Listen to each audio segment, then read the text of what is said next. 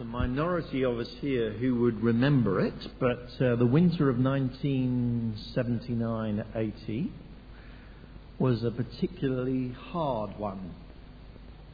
I was still at home in my late teens and helping on the farm, and we ran out of the dried lamb milk substitute that we used to feed orphan lambs. Unfortunately, we were snowed in.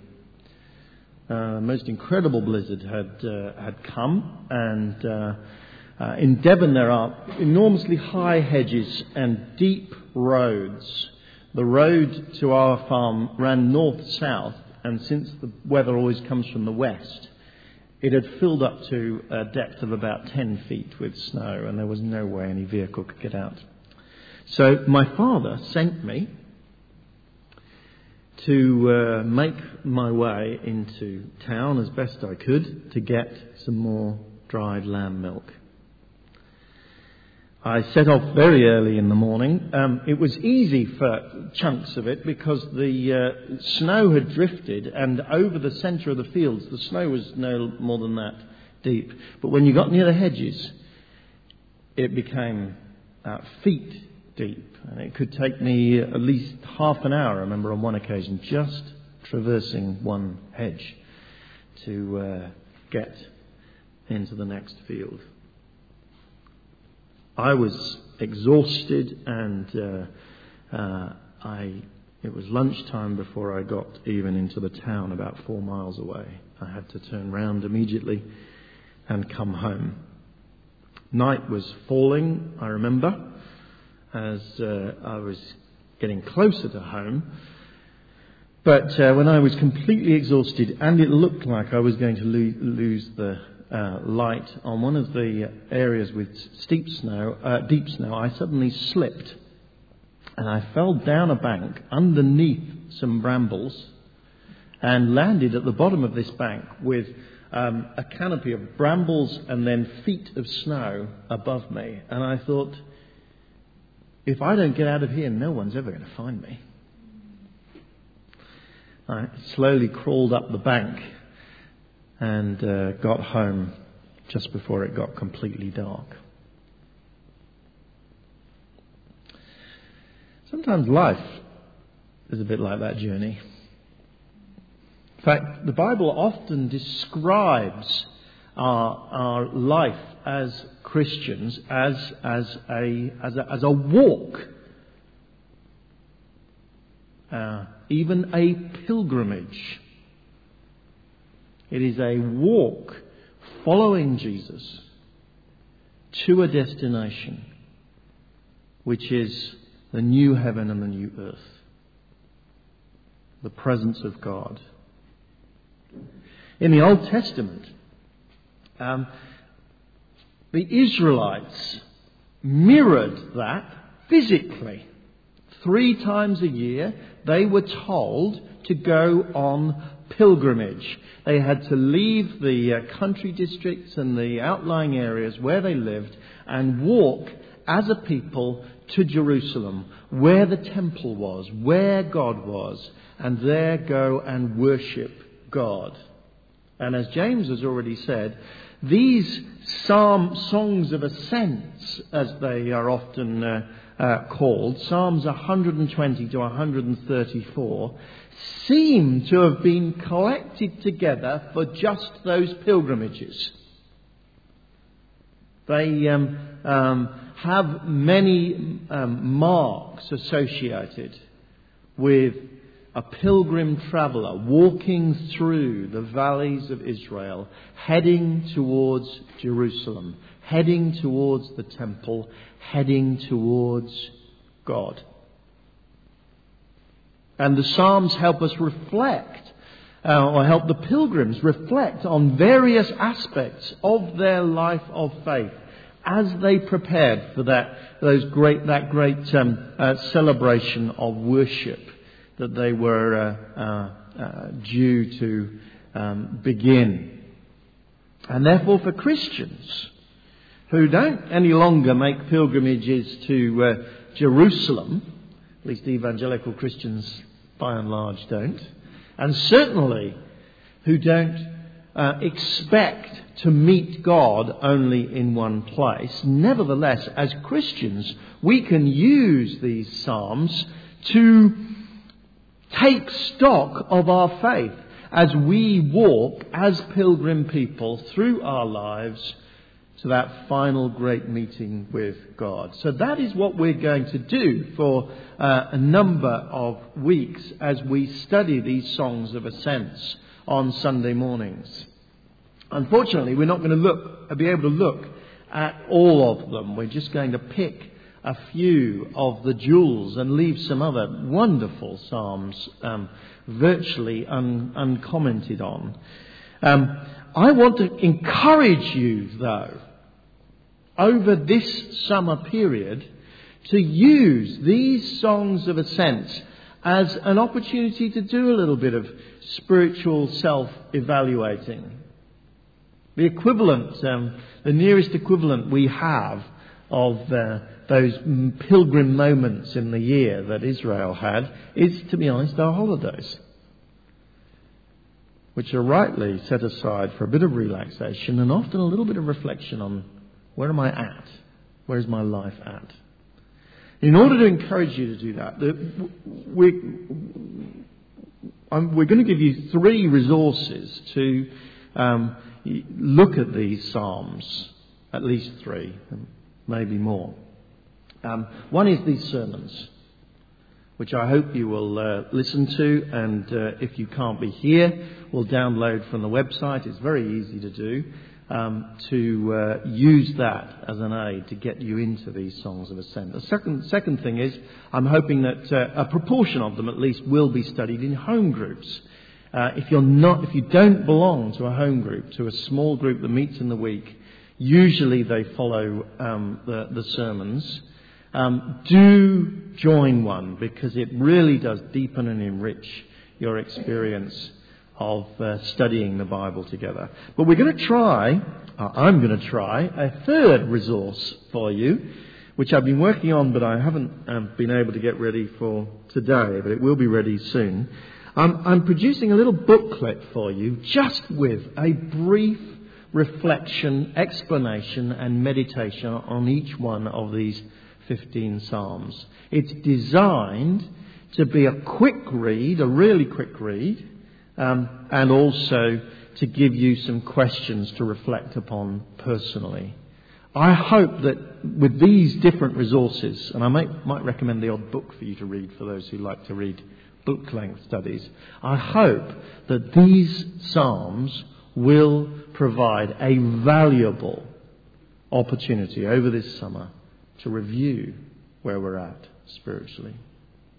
Having said that, let me get into these psalms then reasonably quickly. Actually, they are 5. The 15 psalms are 5 little sets of 3. And so the first 3, 120, 121 and 122, fit together, and they follow a common theme. The theme is setting out.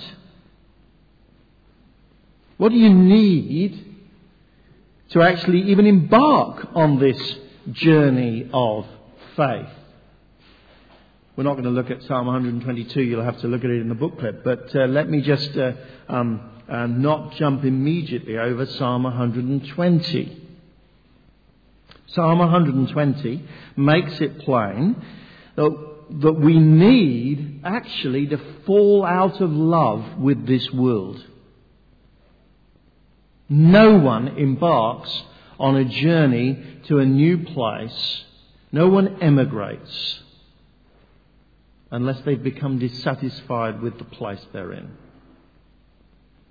And so Psalm 120 expresses that dissatisfaction that is necessary if we are to be pilgrims heading towards God. Dissatisfaction, verse 2, with the lies of this world. Save me, O Lord, from lying lips, from deceitful tongues.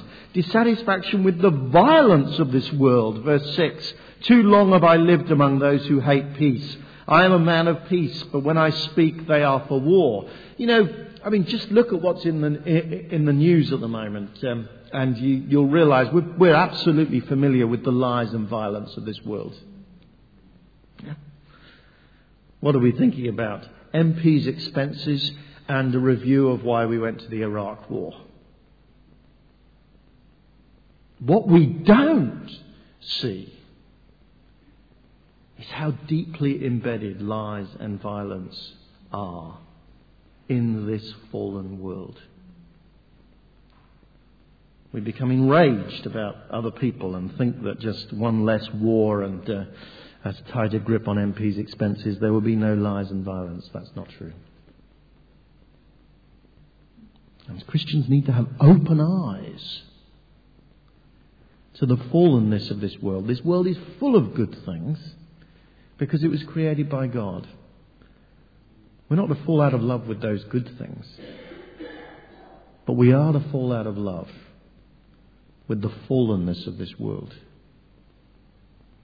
So otherwise we'll fix our hearts on the fallen things of this world and never fix our hearts on eternity. If you want to be a pilgrim, do not love the world. But we're going to focus on Psalm 121, the second setting out lesson on this pilgrimage. The message of Psalm 121 is, do not be afraid. I lift my eyes up to the hills. Verse 1. Where does my help come from? Actually, for centuries, exegetes have argued over why he looks to the hills. Does he look to the hills because he's frightened of what might come out of the hills? Robbers lived in the hills. Does he look to the hills because they might be a source of security and safety? Israel sometimes fled to the hills away from the plains when enemies attacked them. Does he look to the hills because on the hills were high places where pagan gods were worshipped, and there might have been a temptation to turn aside from the long pilgrimage to Jerusalem and go for some simple, short-term, easy worship on any local hill, as the prophets put it. Frankly, actually, we don't know exactly why he looked to the hills. But the rest of the psalm makes it plain that there was anxiety in his heart. Whatever he was tempted to see in those hills, what was going on inside him was anxiety. Where does my help come from? He says. See, I think we don't realise actually how profoundly and broadly we are driven as human beings by fear. The teenager conforms to the rest of the group for fear of being left out, of being identified as different. Or the teenagers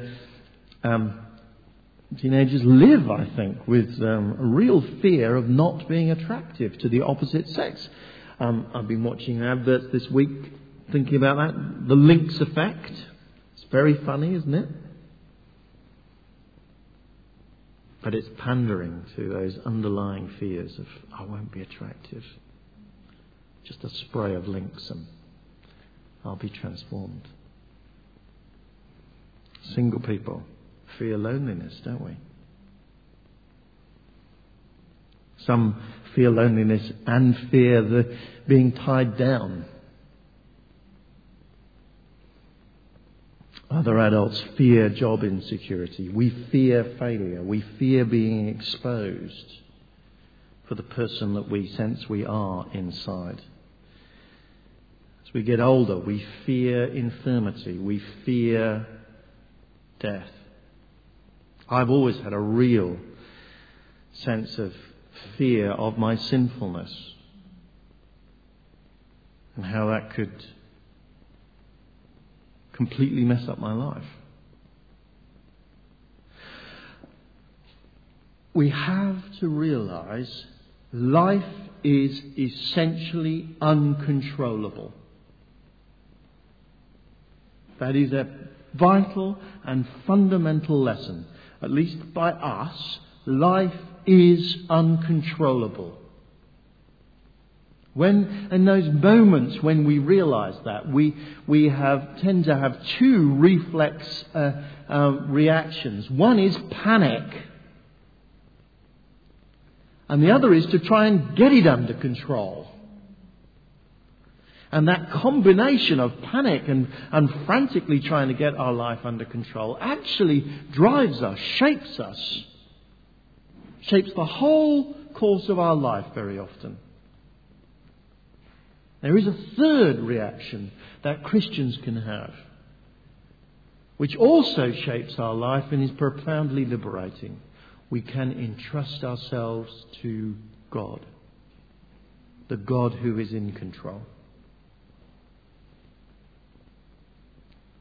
That's what I want to call you to do, and that is what I want us to see the psalmist calling us to do this morning. Where does our help come from? It comes from the Lord. Verse 2, my help comes from the Lord, the maker of heaven and earth. He can give us his help because he is the creator, the maker of heaven and earth. There is not an atom in the universe that he did not create, that he does not control.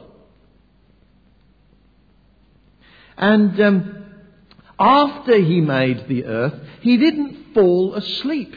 He is ongoingly alert. The NIV uses this phrase, he watches over, again and again and again. In fact, the word that it's translating occurs 6 times in this psalm. And the old translation that was used was he keeps. Because it's not just passively watching, it is watching over in the sense of caring, like a shepherd caring for the flock of sheep, like a guard guarding a house or a building. And that comes up again and again and again in this psalm. Verse 3, second half. He who watches over you will not slumber. Verse 4. Indeed, he who watches over Israel will neither slumber nor sleep. Verse 5. The Lord watches over you. The Lord is your shade at your right hand. Verse 7, the Lord will keep, that's watch over. The Lord will watch over you and keep you from all harm. He will watch over your life, same word again. And then verse 8, the Lord will watch over your coming and going, both now and forevermore. God is not asleep. God is not unable to protect you. He will protect you. He will protect you in all places, verse 8. Your comings and goings, and at all times, both now and forevermore. He never goes to sleep. He never loses his sovereign power. He never falters from his eternal purpose in your life. He is never caught by surprise by our foolishness or the devil's wiles. He is the maker of heaven and earth, who does not sleep. Where does our help come from? If you're a Christian here this morning, you've already begun to learn that lesson, but learn it deep in your heart. Our help comes from the Lord.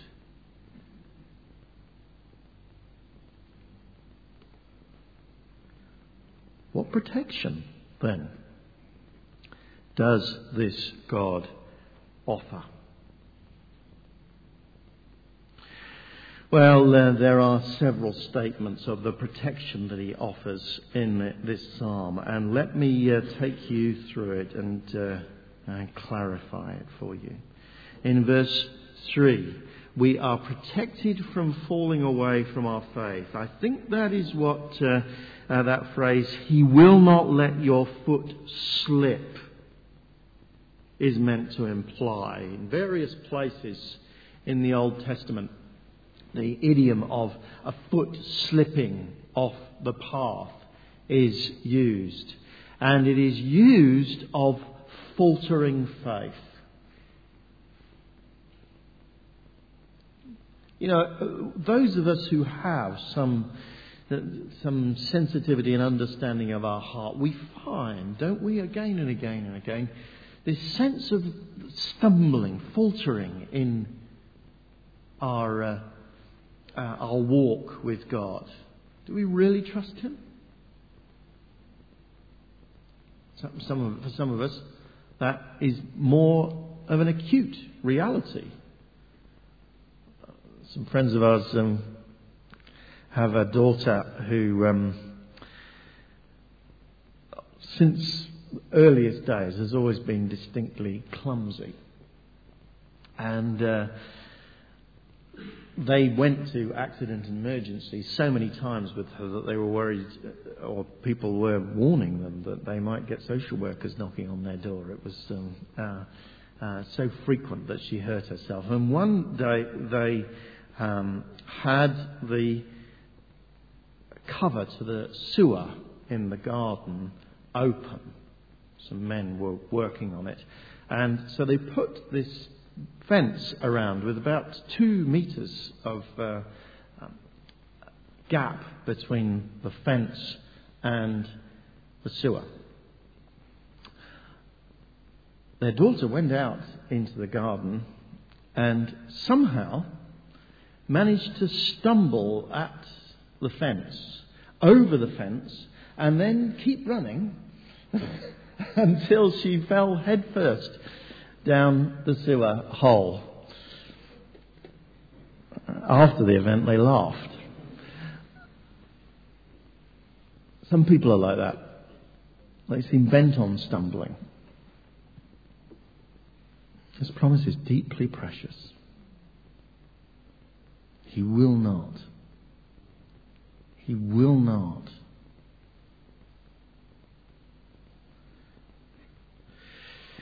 He will not let your foot slip. He will protect us as well from natural disasters. That seems to be the point of the sun, verse 6, that will not harm you by day. If you were a pilgrim in ancient Palestine, the sun was a danger to you. It would burn you. You could get caught out in it and dehydrated very quickly. It will not harm you. Natural disasters will not harm you, says the psalmist. Maybe a little speculative to add in the second half of verse 6, the suggestion that we will be saved from madness. There's a big question as to how the moon might harm us by night in the second half of verse 6. Long traditions suggest that the moon has an adverse effect on people's mental health, and that was certainly current in Israel at the time. There may be some sense that God will keep you in your right mind here. Whether or not that's true. The summary statement is all-encompassing in verse 7. The Lord will keep you from all harm. He will watch over your life. Extraordinary statements. No ifs, no buts. The strongest possible set of statements of protection. And to be honest, when we see that, a lot of us, we have a negative reaction against it. Not because we don't want it to be true, but our own experience doesn't fit with it. A preacher friend of mine once confessed to me how he went to a church as a visiting preacher and he preached on this psalm relatively boldly without much expansion and explanation. and they were furious with him because a key member of the church had just been killed in a car crash. What does the Lord will keep you from all harm mean in that circumstance? And we all know perhaps of someone who did fall away. Their foot really? Will he really not let your foot slip? Natural disasters do come. People are dogged by mental illness.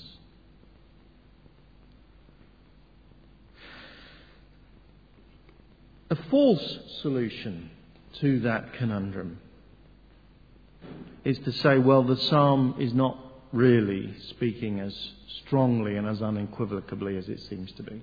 Yeah, perhaps God is broadly in control, but he's not in control of this or that. It's a sort of broad brushstroke.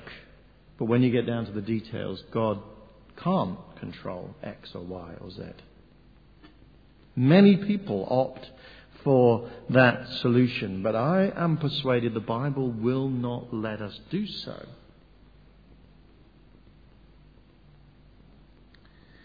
It seems to me that the true solution is to affirm with this psalmist, God really, really is in control of all things. But not in a sense, not in a way that immediately eliminates all evil. For now, until Christ comes again, until God finally completes the story, for now there is evil in this world. There is real evil in this world. And God exercises his control over it, not by eliminating it, but by curbing its power.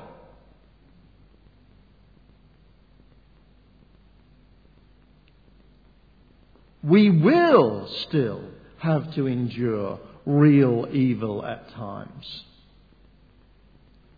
But the extraordinary thing that the Bible says consistently, from beginning to end, the extraordinary thing that the Bible says is even that evil, evil though it is, does not have an absolute power to thwart God's good plans for us.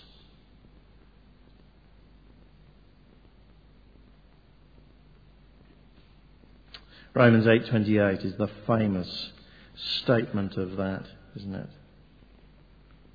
In all things God works for the good of those who love him.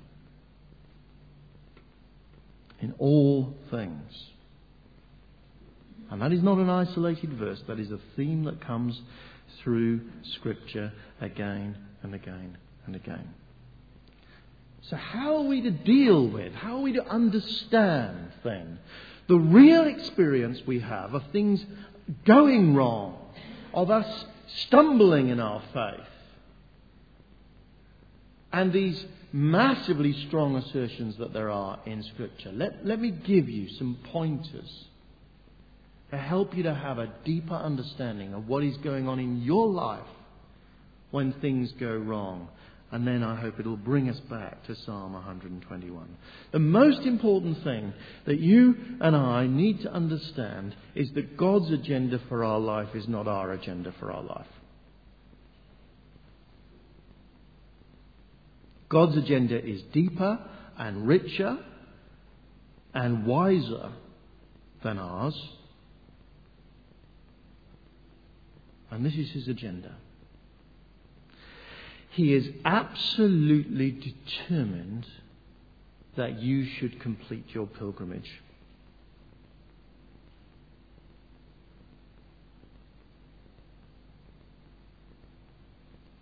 He's absolutely determined that you should complete your pilgrimage.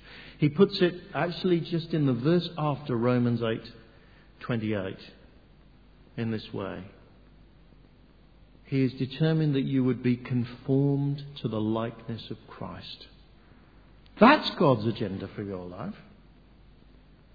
I know it would be nice to think that God's agenda will be to make you rich and to give you some short-term happinesses and some comfort and even the length of life that you want and no illnesses and all of those sorts of things. But He doesn't promise those. He promises, though, that He will work to conform you to the likeness of Christ.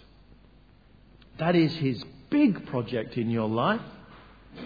That is your main good.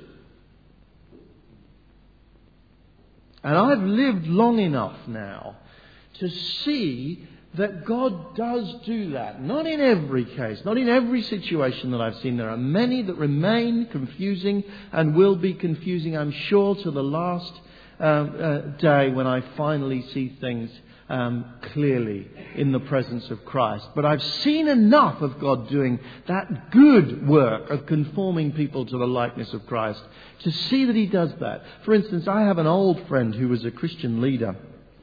I knew him well. I knew he was a deeply flawed one. I knew that he had deep, unresolved issues of pride, particularly in his heart. And I prayed for him and I cried out to God for him many, many, many times. Finally, God took his position of Christian leadership away. And I'm still in touch with him. And a decade or so on, I start to see signs of humility. Signs of lowliness before God.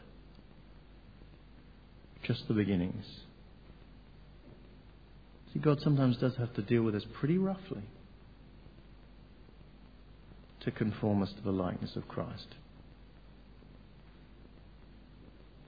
The Apostle Paul says that we should judge ourselves quickly. Because if God has to do the work, because we won't, sometimes He will have to use a pretty strong hand. But it is a good work. Or I can think of another old friend, a lady whose husband left her. It was terrible, it was catastrophic, it was deeply painful again. I treasure the day I was talking to her a few years after that had happened. And she was telling me all that God had done in her life. And it was obvious. She'd just become far, far more mature, stable believer through that deeply difficult experience. And she capped it by saying, you know, on a good day, I can be glad that He left me.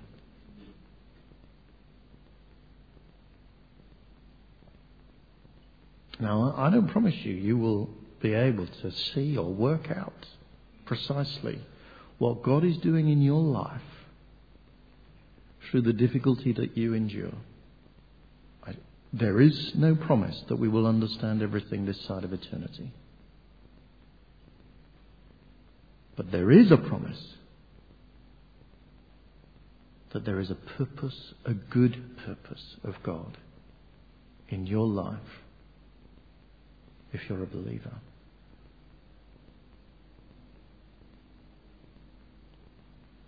God's agenda is not the same as ours.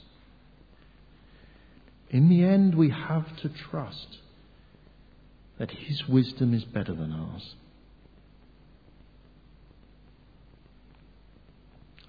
Let me give you two biblical truths to remember on this, to get it really clearly in your mind, and to help you to find some liberty through these difficult circumstances. One is this. This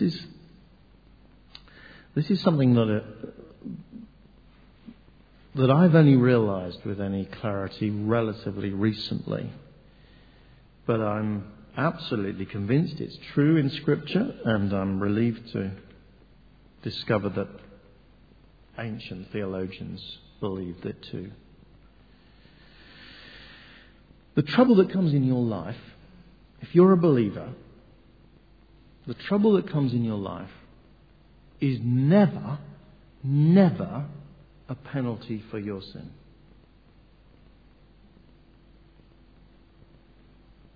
It is never the penalty for your sin. Okay? Jesus died on the cross for all of your sins. He paid the penalty for your sins if you are a believer. And He does not make you pay twice, a second time. It is always, if you are a believer, it is always the discipline to help you to grow. And it may be difficult, may be tough. No discipline is easy at the time, says Hebrews 12. But you're not paying for your sins. It's Father's Day today. This is the loving hand of a Father who knows how to shape you and grow you. And you may think, rubbish, it's destroying me. But He's wiser than you. He knows what He's doing. That's what Scripture says.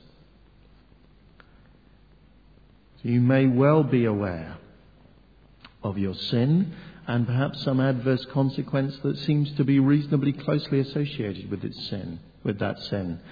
But let me say, the connection is not that God is making you pay. The connection is that God is determined to make you good.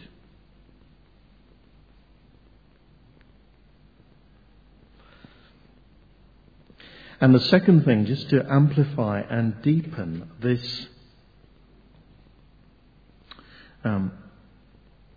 agenda of God that God has, our understanding of this agenda, that God's agenda is to conform you to the likeness of Christ.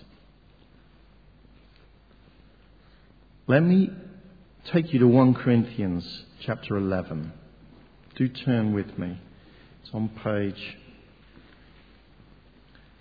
1152.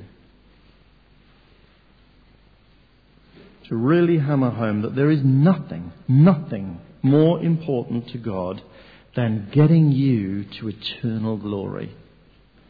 The context from verse 17 onwards is abuses in the Corinthian church of communion. And Paul makes it plain that some people had even died in that church, in verse 30, as a result of the sin that they were pursuing in not looking after each other. That is why, he says, many among you are weak and sick, and a number of you have fallen asleep. But let me take you to verse 32 to amplify and illustrate this point that we're trying to get across. When we are judged by the Lord, we are being disciplined so that we will not be condemned with the world. Well, the discipline he's talking about includes actually some who died prematurely. But this was not for those sinning believers actually an act of condemnation on God's part. It was so that they would not be condemned. That's what it seems to be saying. In other words, rather than have them settle deeper and deeper into sin until such time as they are only worthy of condemnation, God would rather take them early. When we are judged in order not to be condemned if we are believers, says the New Testament.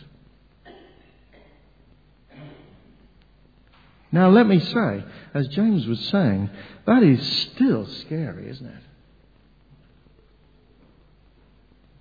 It's not by accident that the Bible from beginning to end encourages us to fear the Lord. It is an awesome thing to fall into the hands of the living God. But if God has put his hand on you, if God has made you alive in Christ, if God has chosen you, if God has set his Spirit on you, then his project now is not to condemn you and not to punish you, but to conform you to the likeness of Christ, to take you to himself, so that on the last day you will be holy and blameless, without any blemish. That is what he is doing in your life.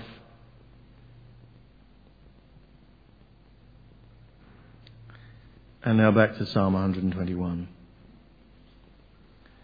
The Lord, verse 7, will keep you from all harm. He will watch over your life. The Lord will watch over your coming and going, both now and forevermore. If you're not a Christian here this morning, that promise is not for you. Those truths are not for you. If you've not asked for God's forgiveness, if you've not appropriated the saving work of Christ on the cross for you, then there is still a punishment waiting. But if you are a Christian this morning, you are kept by the living God. All your comings and goings, both now and forevermore. His only project in your life is to conform you to the likeness of Christ.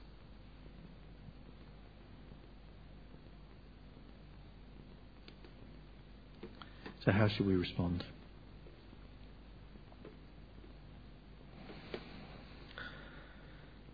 Let me suggest 2 dimensions of a Christian response. One is joy and contentment.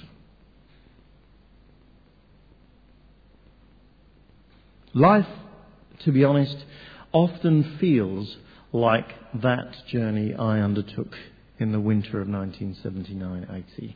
And in the youthfulness of morning, we can see all the obstacles. We set out and we get through them, and it's a bit scary, but that is our struggle at that stage. And then there is a coming home section, which sometime kicks in. And we're starting to get tired and things are starting to go wrong. But they're not. As you set out, you have a God who will keep you. As you're coming home, you have a God who will keep you.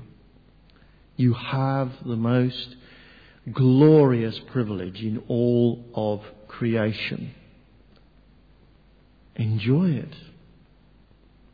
Find contentment in it. He will not let your foot slip. He will not actually take you off the path, punish you. He is shaping you for himself. And the other dimension of a response is surely that Christians can be risk takers. Because there's no risk. Why do we spend so much of our life trying to surround ourselves with things that will make us feel secure? Spraying on the Lynx deodorant, accumulating as much money as we possibly can. Buying into illusions. I noticed in Boots this week that anti-wrinkle cream is not just anti-wrinkle cream now, it is anti-aging cream. Yeah, You can keep yourself eternally youthful with those creams. Why do we waste our time with those sorts of things when actually we can live lives in one sense which are entirely vulnerable because we are invulnerable? Get out there and serve the Lord. Do not waste your energy on trying to keep yourself safe when you are the safest people in all creation. Take risks for God.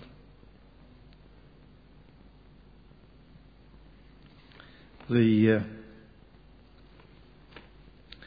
Puritan preacher Richard Sibbes said this: whatever is good for God's children, they shall have it. For all is theirs to further them to heaven. If crosses be good, they shall have them.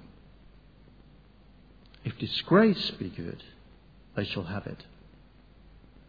All is ours to serve our main good.